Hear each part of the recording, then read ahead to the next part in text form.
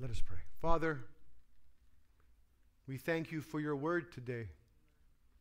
We come with eager expectation of what it is you will say to us.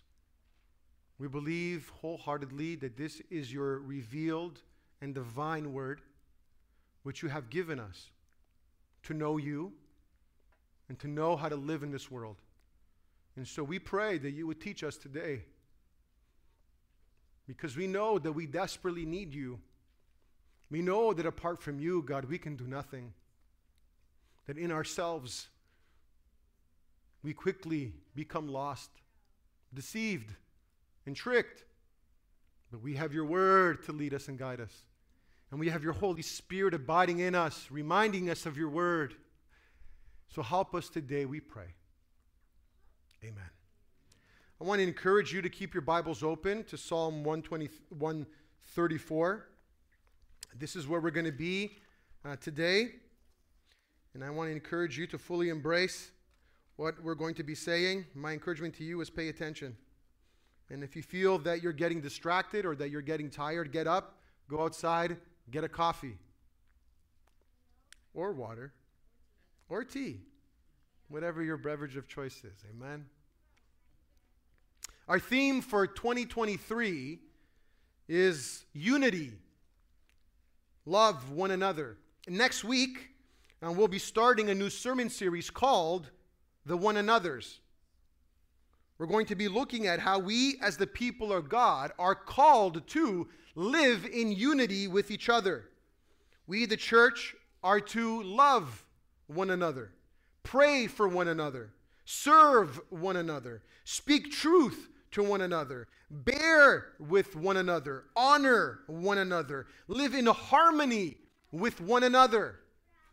These are all texts from the New Testament epistles where we learn what it means for us to live in unity. These are the observable behaviors and characteristics of what it means to be the family of God. A few weeks ago, the last time I preached on Psalm 133. And we were encouraged, if you remember, to think about how good and how pleasant it is when brothers dwell in unity. That God commands his blessing in the midst of his people as they share life together. Today, we're going to look at Psalm 134. Both of these psalms were a part of a collection of 14 psalms. So from Psalm 120 to Psalm 134, they were called the Psalms of Ascent. They were sung by the people of God as they made their pilgrimage from their homes to the temple to come to celebrate the yearly festivals. And as they walked in groups and in caravans together, they sang these songs to encourage one another. Why? Because they were ascending to the city of Jerusalem, which was on a mount, and to the temple to come together and to worship God. Make sense? This final psalm of this set, Psalm 134, was different from the first 13 because it was sung on the way back home. Are you with me? So this is what we're singing as we go to the temple to go and worship God, as we celebrate whether it was Passover or whether it was Pentecost. And then on the way back home, this is what we sing. And so we're going to look at the psalm today that the people of God sung as they made their way from the temple and Jerusalem back home.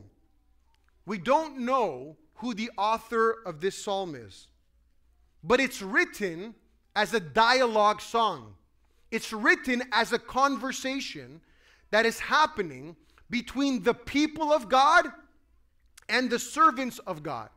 So what you have in verses 1 and 2 are the people of God who are speaking to the ministers of God. And then in verse 3, you have the minister of God speaking a benediction or a blessing over the people of God. Does this make sense? I'm going to try to help this make sense. Children, how many of you can read? Awesome. So we're going to practice this, okay? You with me? You, the church, the people of God, are going to read out verses 1 and 2 to me. And I, in turn, then, when you are done, am going to respond in reading verse 3 to you. So, children, I want to encourage you to participate. The whole church, I'm going to count us down from 3 to 1. When I get to 1, people of God, begin reading at a nice, gentle pace. Everybody with me? Any questions? That's pretty clear, no? Ready? 3, 2, 1.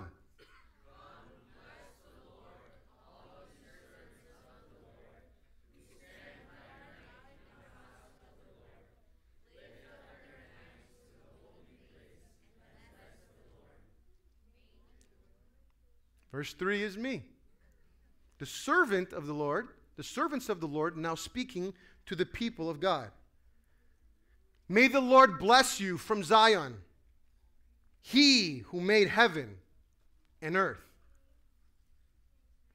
Let me give you the context of how this happened so that we can understand what the meaning of this psalm is. The writer of the psalm is writing as if he is both the people of God and the servant of God. Does that make sense? How is this conversation happening? The people of Israel have come to Jerusalem, and they've come to the temple to celebrate one of the yearly festivals. They have been in the city for weeks, likely, worshiping God together in the temple. And now they're leaving. But they're leaving very early in the morning, likely at daybreak. It would have still been dark. Why? Because the people of God would have wanted to take advantage of the whole day to begin traveling back home. Does that make sense? In the ancient world, you traveled in caravans in groups of people, and you never traveled at night. Guess why? Robbers and thieves. And so you would take advantage of the daylight to travel as a group. And then once nightfall started to come, you would camp. And then again, you would wake up early the next day, and then you would travel until you made your way back home. Sometimes it would take days, other times it would take weeks, depending on where from Israel you were coming towards Jerusalem. You with me? So it is the break of day, and the people of God are passing by the gate of the temple court, and they are looking into the temple court, and they are seeing the servants of God who are on the night shift. The temple had ministers serving in it 24 hours a day, and you either had the day shift or you had the night shift. These ministers were priests, Levites, and guards. And they were there fulfilling their duties unto God and also to protect the temple in itself from thieves. There were 240 Levites and 30 priests on duty every single night. Levites, they kept watch over the temple area. The temple was a massive complex that had to be patrolled during the day and the night. Every gate had to be patrolled to make sure that nobody was trying to get in. The temple precinct had many different gates. Levites, some of them also played music all night long. There was continual music in the temple 24 hours a day to give praise unto God. Other Levites had cleaning duties. Priests worked inside and outside of the sanctuary. The sanctuary was the most important structure within the temple precinct. Are you with me? You see, the Temple Mount, the precinct, it was massive. There was the outer Gentile court surrounded by a massive wall. And then within that court, there was the court of the women, of where the women could come. And then there was the court of the priests, where only the priests could come. And then within that court was this actual sanctuary. Are you with me? And in this sanctuary, there was the most holy place. And behind the curtain of the holy place was the Ark of the Covenant, where the physical presence of God was through the Ark of the Covenant. Are you with me? The high priest only went into the most holy place once a year to make offering and sacrifice on behalf of the sin of the people. Are we with me? Outside of that most holy of places was the holy place in the sanctuary still. So you imagine one building, one structure, and behind this curtain is the most holy of holy places where the presence of God is resting, and on the other side of the curtain is the holy place, and that's where the showbread was. 12, representing one tribe for each one loaf for each tribe, made fresh every single day in the temple. And there were also 10 lampstands. This was the only light that was in the sanctuary. It was the light of those 10 lampstands, which were made of gold. God commanded that the light of those lamps be on continuously always. I'm not sure how it is at your house, but in my house, I walk around, I see lights on, and guess what I do? Why? Electricity is expensive.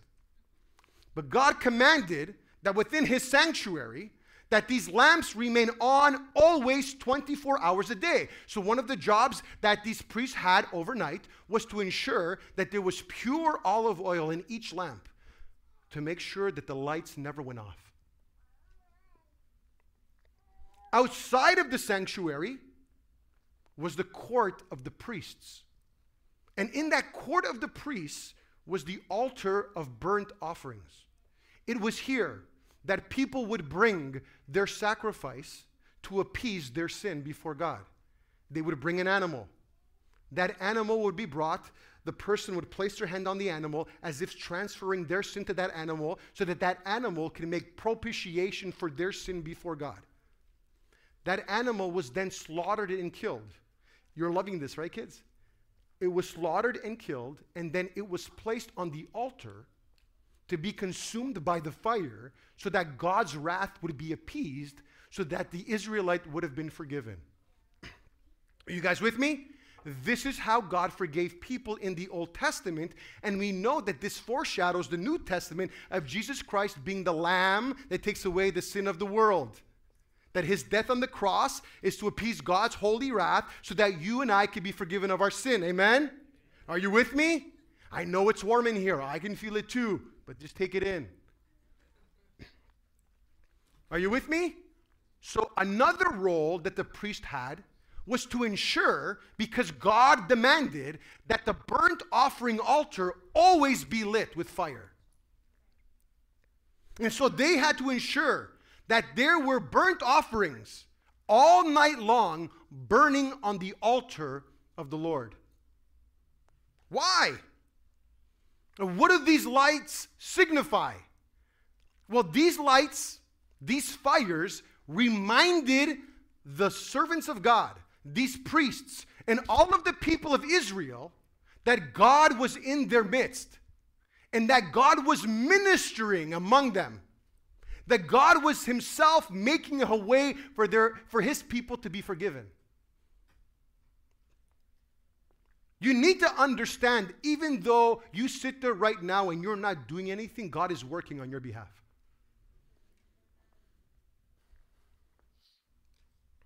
That's why these lights had to stay on always. A reminder to God's people that God was always in their midst. Yet, let's be honest, the night shift was the most difficult. Because during the silence of night, the temple was very quiet. And there were very few people present. There was a lot of dead time with nothing in particular to do other than carry out their duties. It would have been very tempting to find a quiet place and take a nap. Yet, it was sin to sleep while you were on duty serving the Lord. And so, many times, it would have been challenging for these priests who were on night watch and these Levites to stay awake and to give God their very, very best. This is the context of this psalm. This is what we need to understand as we are reading. The people of God who are now leaving the temple, making their way back home, the last words they speak to the servants of God who are serving God during the night shift are these words. First, servants worship the Lord. That's the first thing we see right away. What's the first thing that the people of God say to the servants of God? What is it? The first word? Come. This is both a challenge and a warning. A challenge because it's a call to action. Come. It's an invitation to the priests and the Levites to pay attention to what they're called to do. That the work that they're doing during the night is significant work.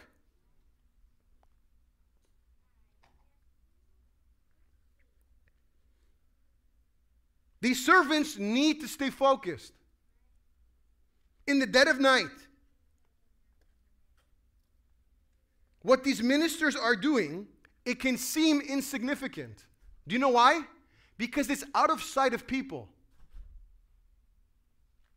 Are you with me? Oh, how do people know that what I'm doing is important if they never see me doing it? And so often, that's our temptations, right? Do you know that the majority of work that I do as a pastor, you never see? Do you know that the majority of people have a wrong understanding of what it is I do all day? Because you don't know. And so it's tempting many times for pastors to have to go around saying what they do, social media, making it look like they're super busy, as if that's what they do all day, every day. Because you know the saying, right? Out of sight, out of... And so these servants of God could have been tempted to think that their work is insignificant because no one is watching what they're doing. But there is one who is watching, the Lord. So the people are challenging the servants of God and saying, hey, stay focused because what you're doing matters. It's also a warning. Hey, stay awake. Wake up. It's during the night. Don't become idle. Don't be lazy. This is your shift. How many people here work during the night? Is it easy? Thanks, Cesar. Emmanuel, is it easy? Anika? Coffee after coffee after coffee after coffee. It's hard. And this is a warning. Don't be idle. Don't get distracted. Because you know when we get most distracted, it's when we are tired. Distraction is the opposite of staying focused. And when we're not focused on the task, it's really easy, listen, to go through the motions. How many of you know how easy it is in our work and coming to gather as God's people as in going through the motions? You know what going through the motions is? Just doing it because you know you need to do it, but your heart isn't there. Listen, I want you to think about what your marriage will be like, what your marriage will look like if you just go through the motions. I want to see how long you're going to be at your job if you just go through the motions. And it's so easy sometimes when we get distracted just to do things because we know we need to do things. And you can ask people these questions. Hey, why do you gather as a church? Well, that's what I've always done. Bad reason. Oh, like, why do you get involved in your church? I don't know. Someone told me I should. Bad reasons. Well, why are you here? Oh, because this is what I've always done. And these servants are not to be just going through the motions. Oh, another week, another dollar. Are you hearing me? Can you imagine these priests? They look in the sanctuary. Oh, look, all the lampstands are lit. And then they leave the sanctuary and they go to the altar and they're like, yeah, there's probably enough fire there and enough carcasses there for the next 4 hours. Let me go on social media and see what's happening.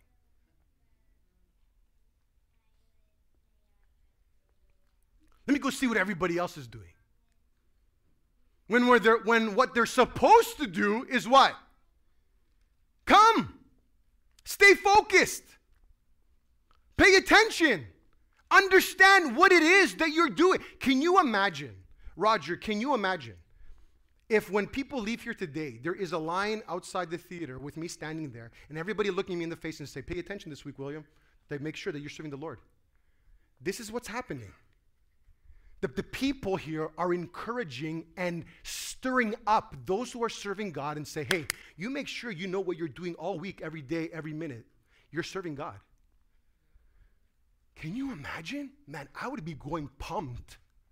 I would forget that tomorrow is a holiday. With how encouraged. And this is what's happening. Why? Why do they need to come? Or why do they need to stay focused? Why can they not get distracted? Come. What's next? Bless the Lord. Like, listen, you need to understand that what you're doing during the night is worshiping God. And as you work in your tasks, worship God. Why? Because you are what? Servants of the Lord. This is your job. This is your duty. This is what God has called you to. You can't just go through the motions. Your heart's got to be in this because God called you and you're His servant. And what you're supposed to be spending your time doing here is what? Worshiping the Lord. You see, the word bless here in verse 1 means to adore, to praise, to call out who God is and what He's done. This is a command. It's a verb, it's a command, it's something that you need to do, it's an action. Again, imagine you leaving here today, looking me in the eyes and say, William, this week, you worship the Lord. You worship the Lord. And guess what I'm going to say to you? You better go too, and you go worship the Lord too. That's what's happening here. Pay attention, stay focused.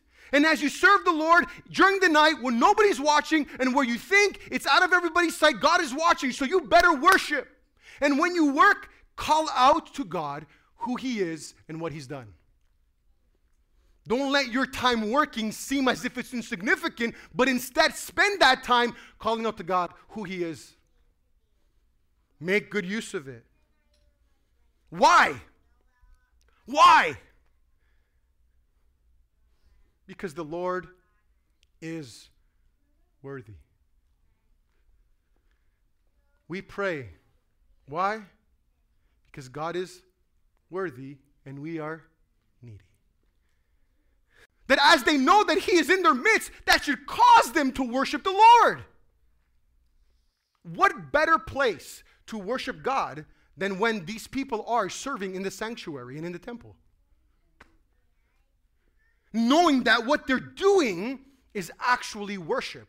And we're going to see in verse 2 that their work, the tasks that might seem mundane and very just basic, like picking up ashes from the altar of incense, is not important. And where the people will say, no, that's worshiping God. When you pick up ashes, you're worshiping God.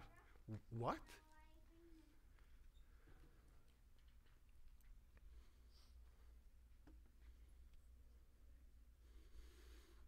Who are they to worship? Bless the. You know what the word Lord here is in the original? It was a tentagram, 4 letters. It wasn't even spoken of by the people of Israel. They wouldn't say it because God's name was holy. And we translate that into English and we get the name Jehovah. The word Jehovah means the one true God. Like, it's almost as if, like, the people of God is saying, do you understand the seriousness of what we're doing here? Like, you're serving God, and you have the opportunity to bless God, the one true God, in all that you're doing. So do it. Right? Because you're His servants. Right? And then you get the context, right? Who what? Stand by night in the house of the Lord. So you don't just worship God because of who He is. You worship God because the place where you are right now matters. This house, this temple, this sanctuary is where God's presence abides. So take it serious. My brothers and sisters, when you gather here and when you come together here, I want you to know that this is the house of God. No, William, it's Cineplex Theater. Yes, I know. This is theater number 2. Number 2, right? I'm making sure we're all in the same place. But when we gather together in His name, God's presence is in our midst through the Holy Spirit. This is the house of God. Why? Because the people of God are here. And the people of God are here doing what? Worshiping the Lord. Amen? And so the people are saying, listen, understand that you're God's servants. That this is your role even during the night. And understand who you're worshiping. It's the Lord. It's the one true God. And not only understand who you're worshiping, but understand where you're worshiping. You're worshiping in the place where God's presence abides. This should excite us. That when we gather together, God is here with us. God is here with us. And you and I have the opportunity of what? Blessing the Lord, worshiping Him. Amen? Imagine getting a call Saturday night, and the person on the phone is your brother or sister in Christ, and they say, hey, come, bless the Lord tomorrow morning with me. Imagine getting a call at 6 o'clock Sunday morning, and the person on the other side is your brother or sister in Christ, and they tell you, hey, in a few hours, come and join me. And let's go worship the Lord together. Can you imagine? Like, I want you to think about how excited are you when Sunday morning rolls around and you know that you're going to be with your brothers and sisters in Christ and that you're going to come and join together to worship the Lord because of who He is and what He's done in your life and what He's done in our lives. Like, I wonder, do any of us get up giddy on Sunday morning? Because you know when people get up and when they're giddy is when they're going on vacation. But guess what? Vacation lasts a week, 2 weeks, 3 weeks. Let me tell you, everybody here, for most of us, life will go back to normal starting tomorrow. Schedules, routines, kids back to school, activities, this, that, and life can be mundane, but it doesn't have to be mundane. Why? Because we have the opportunity on a weekly basis to gather together to worship the God who has saved us and delivered us from our sin. Are you excited? Do you care about that? Is that worth praising God? I wonder. Because when I get up Sunday morning, I'm like, whoa, I can't wait to see everybody's pretty faces. And I can't wait, even more importantly, to worship God together with those people. I can't wait to come together and to hear God's word.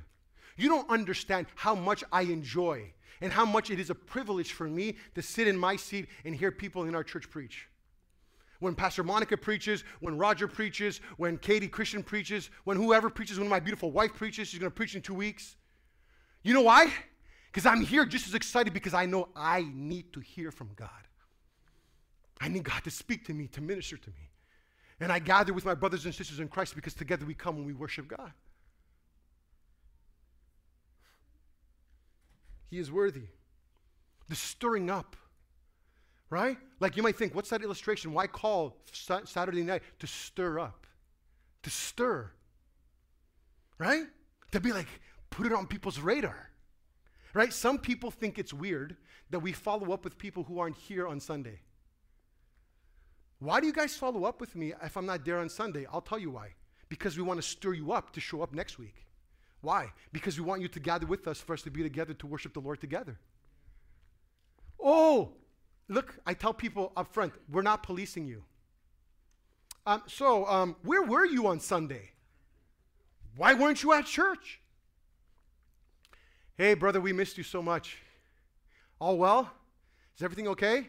Because legitimately something could have happened. And if you're away on vacation, bless you. I was away for 3 weeks. I didn't feel guilty for 1 second. Neither should you, right? But when people are away, we have no clue what's happened to them. We want to ensure that everything is good. And we want to encourage them and stir them up to what? Come and to be together. Maybe not all of you. How many of you guys got an email from me last week telling you I was back from vacation? I want you to put your hands up really high. Really high. All right? Come on, guys. You guys got a text message from me? I said email. Text message. Come on. Why? Why am I following up with you people? For what purpose? To encourage you. To stir you up. For us to come to get together. Amen? Yes or no? 100%. I'm sweating.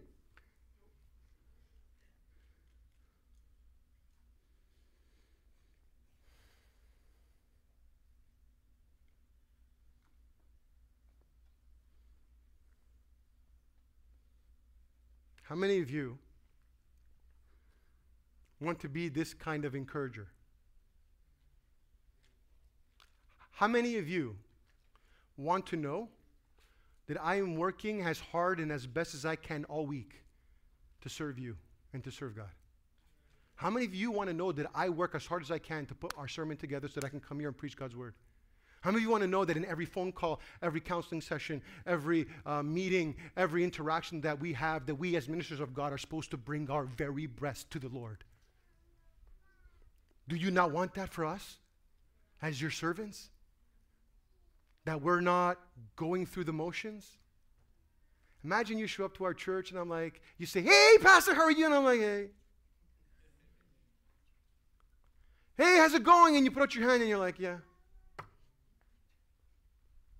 It's not what you expect, is it?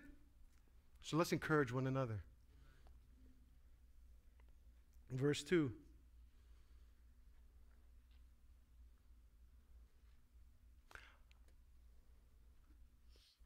I just want to, verse 2. Worship the Lord through your work. So in verse 2, the conversation continues. The people of God are speaking to the Levites and the priests, and what do they say next? Lift up your holy, what does he say? Lift up your hands to the holy place and bless the Lord. And this could seem to become repetitive. But the first verse is very much focusing on pay attention, stay focused, understand that what you're doing is significant, right? Know who God is when you worship him in the place of where you're worshiping him. And then in verse 2, it's very much of now about the duty and the work, right? The lift up your hands here, holy in the holy place, has two meanings, okay? The first meaning is that it demonstrates dependency on God. In the ancient world, people would raise up their hands when they prayed to God, because it demonstrated to God that they were in a place of receiving from him. Are you guys with me? How many of you guys know what little children do when they need something from their parents? Yeah, Jason, you know now, right? You got your hand. Jason's like, yeah, every cry, I get it. She needs something, right? Kids are like, why? Because children know that they are dependent on their parents for the things that they need and their care. It is no difference from us with God, our Heavenly Father. That as we raise up our hands, we're telling God, God, I surrender myself to you. I'm dependent on you. God, I need you. And so the people are saying, make sure that you, servants of God, you raise up your hands to the Lord. That you would know that in what you're doing, you need God to help you do it. That you're not serving God in your own human strength and ability, but instead you're relying on God and His Spirit to be doing what you're doing. Right? Like, I would assume that none of you want me to come up here and to share just good human ideas with you. Do you? 3 points to be a better husband. Take her out often, spend as much money as you can on her, and always say, yes, honey. See, don't say that, Marta, because that's not in the Bible. That's my human ideas. Yes, is there good wisdom in it? Absolutely. But not always all the time, man, please. Like, we're looks like we're heading into a recession. Please. Joking aside, you come here because you want to hear from God, not from me. I'm not smart enough or wise enough. And when we lift up our holy hands, we tell God, God, I need you. I depend on you. I trust in you. And we come here to receive from Him and from His word, not human ingenuity or manly wisdom. It is from the Lord. So not only does lifting up our hands signify that we depend on God and that we need Him, but it also is a declaration that we're giving to Him what we have and what we can do through our hands. Our work. All that we do. And so the people are saying, in all of the duties that you are carrying out in the house of the Lord, the holy place, what? Bless the Lord. Let your work be worship. Are you with me? Let your work be worship. That in all that you do. So when I'm home and I get a phone call that completely throws my day out the window and I need to care for somebody now and I'm supposed to be working on my sermon, guess what I do? I panic. Honestly. But then the second thing is, I have to remember that that phone call and that person, me serving them, is me what? Blessing the Lord. That it is an act of worship for me to take my time for something that's interrupted my schedule to be able to care for that person. It's my job, it's my duty, it's my work. But this isn't just for me, brothers and sisters. This is for you also. Your work is worship. Your work is an act of worship. All that you do is unto the Lord. We're going to see that Paul tells us this in 1 Corinthians. You see, so often in our lives, we have this tendency of separating what is sacred and holy and what is secular and earthly.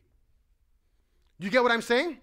We come here, we gather as God's people, this is holy. But then when I'm driving my truck, it's secular and God doesn't really care. Actually, God cares just as much. God cares just as much as how you cut your grass than He does when you're here worshiping Him. And I'm saying this because I have to cut my grass. I'm being honest, it hasn't been cut for 2 weeks. I'm not worshiping God in that area. I'm being honest, being vulnerable. Jason, changing your daughter's diaper is just as much an act of worship as when you come here and you bring your tithes and offering. It is no different. You are worshiping God when you get in the car with your son and you drive him to his hockey practice or game, as much as when you bring your child here so that they can go and learn the Word of God. It is all worship unto the Lord. There is no such thing in our lives with those things that are sacred and holy and godly and those things which are not sacred or holy and just everyday whatever. Why? Because we who were far have been brought near by the blood of Jesus Christ. We have been saved. We were not his people. Now we're his people. And now because we're his people, we are his holy people because he is holy God, which means that all that we do must be holy unto our God. And what we do is worship. When you look in your wife's eyes and you tell her you love her, you are worshiping God. When you look at your kids and you say, please forgive me because I've sinned against you, you are worshiping God. Everything we do and everything we say has the potential of being worship unto God. This is what it says. This is what Paul tells us in 1 Corinthians chapter 10, verse 31. This is what he says. Look. So whether you eat or drink or whatever you do all to what? So in all that we do, what are we to do it to? We are to do it so that God gets glory through it. So I don't care if you're a lawyer or a hockey player. I don't care if you're a police officer, a nurse, or the vice president of a marketing agency. What I care is, what is the posture of your heart in what you're doing? Is it to worship the Lord through your actions and through your words? Or else we then just worship the Lord once a week. Or when we put Christian music on our radios. You worship the Lord just as much every single day when you open up your Bible to read God's word as you do to open up a book and to read to your child. You worship God just as much if you're mentoring somebody here in our church or helping your kid do their homework.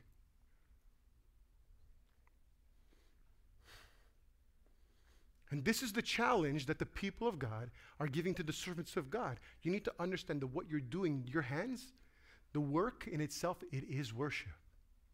So worship. Do it to the best of your ability. You guys get what I'm saying? Children, are you with me? Clap if you're here. Children. Once again, children, if you're here, give me a clap. Children, once again. Wow, man, you guys are weak sauce. Come on. 1, 2, 3. You're going to go to school this week. Woohoo! Worship the Lord. Be the best student you can be. Pay attention as much as you can. Learn as much as you're able. When you're in class, don't get distracted. When your teacher asks you for something, give the best answer you can. Or be a good friend. Make good choices. Because when you do, you need to understand that you are worshiping God.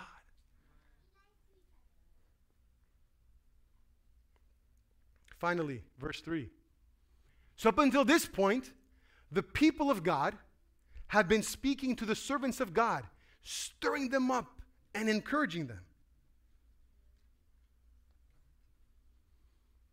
And now, the servants of God are going to speak a benediction, a blessing upon the people of God as they're leaving, making their way back home. And what is it that they say? May the Lord bless you from Zion, he who made the heaven and earth. I want you to understand that this is a condensed version of the high priest blessing that they would make upon the people of God, which is found in Numbers 6, 22 to 27, which says, the Lord spoke to Moses, saying, speak to Aaron and his sons, saying, thus you shall bless the people of Israel. You shall say to them, the Lord bless you and keep you. The Lord make his face shine upon you and be gracious to you. The Lord lift up his countenance upon you and give you peace. So shall they put my name upon the people of Israel, and I will bless them. This blessing that these priests are giving is a condensed version of this blessing. This blessing was given daily in the temple after the morning sacrifice.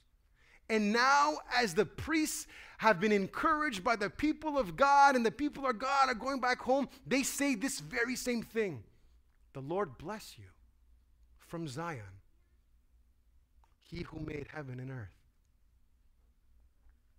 And this bless here is different from the bless in verse 1. This bless here is what God gives his people. That God, the creator of heaven and earth, knows what we, his people, need. Amen?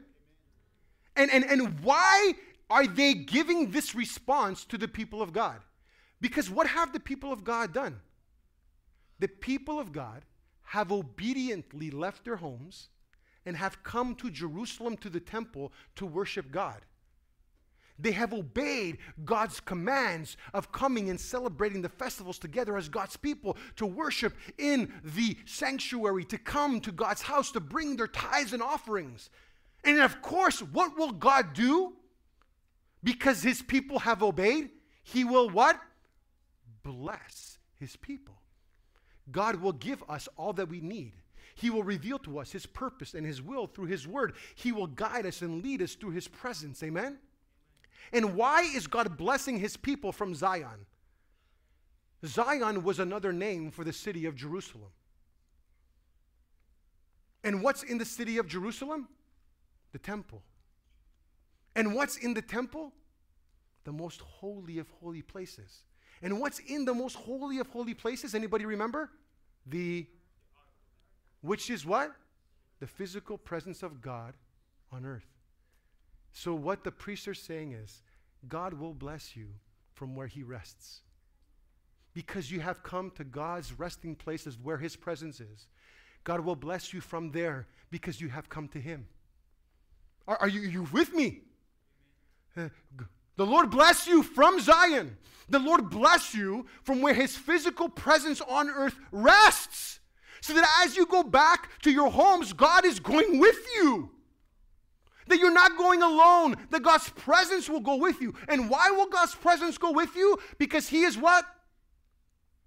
He is the one who made heaven and earth.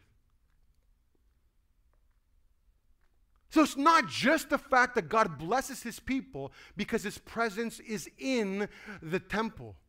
It's that God will go with his people as they go back because he is the one who has created everything. You see, God is the one who made everything. God is the one who has all the power. God is the one who knows everything. Where is God not?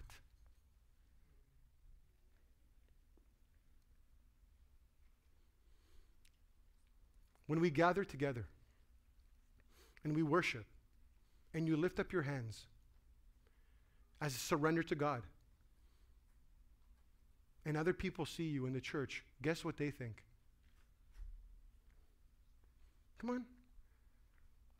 There's my brother and my sister surrendering their life to God.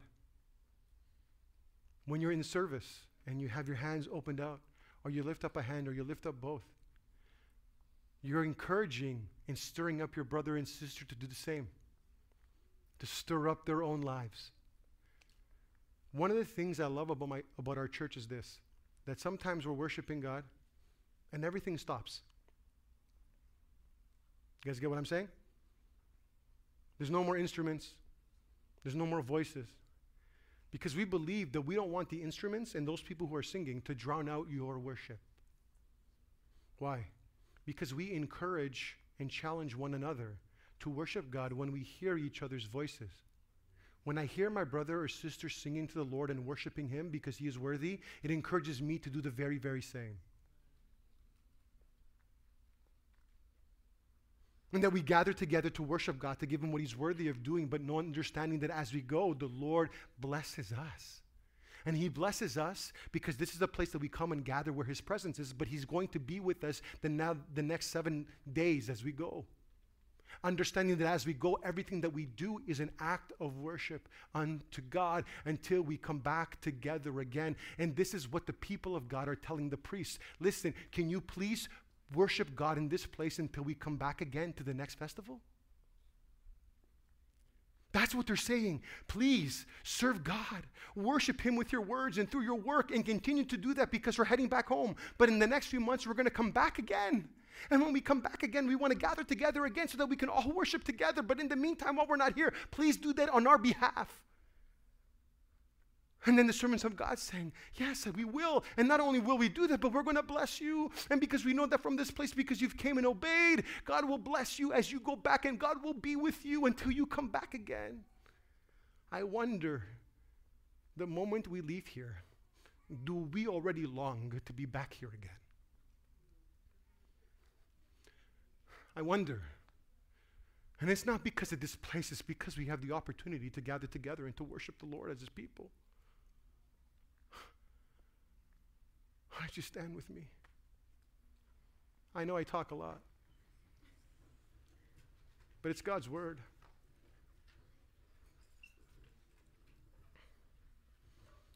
How encouraging it must be for us to look in each other's eyes and say, bless the Lord. For us to say, bless the Lord until next week. Hey, I expect you to worship and bless the Lord throughout the whole week. And I can't wait to be back together again to bless the Lord together. And I can't wait to sit next to you and to hear your voice singing to the Lord, because when I hear you singing to the Lord, it encourages me to sing to the Lord. And you guys want one final thought?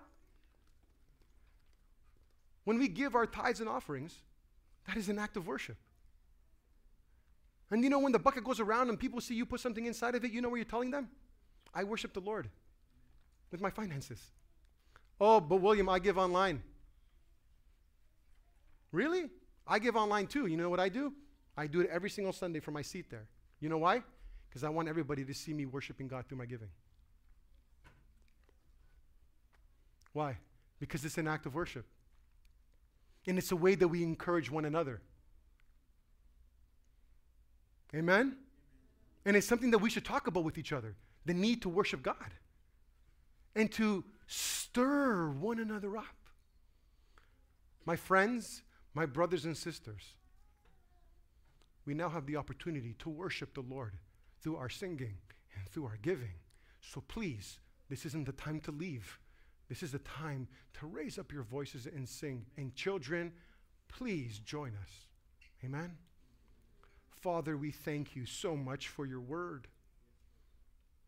Thank you for encouraging us today to pay attention, to stay focused, to understand that what we do is not insignificant, but significant because we're doing it unto you. And that we're doing it unto you because we know who you are and what you have done for us. You are the Lord, Jehovah, the one true God, the one who is worthy of all of our praise, adoration, and worship. That you and you alone are worthy of being lifted up and exalted in our midst. And that we come before your holy place, lifting up our holy hands to you as a sign of surrender, understanding that all that we do, even our work, is an act of worship unto you. And Lord, we pray that you would bless us. That we, as your people, as we leave here today, that you would bless us from this place and that you would go with us, God. This is your promise. This is what we need. Lord God, help us give you all the praise that you deserve now, we ask. In Jesus' name, amen.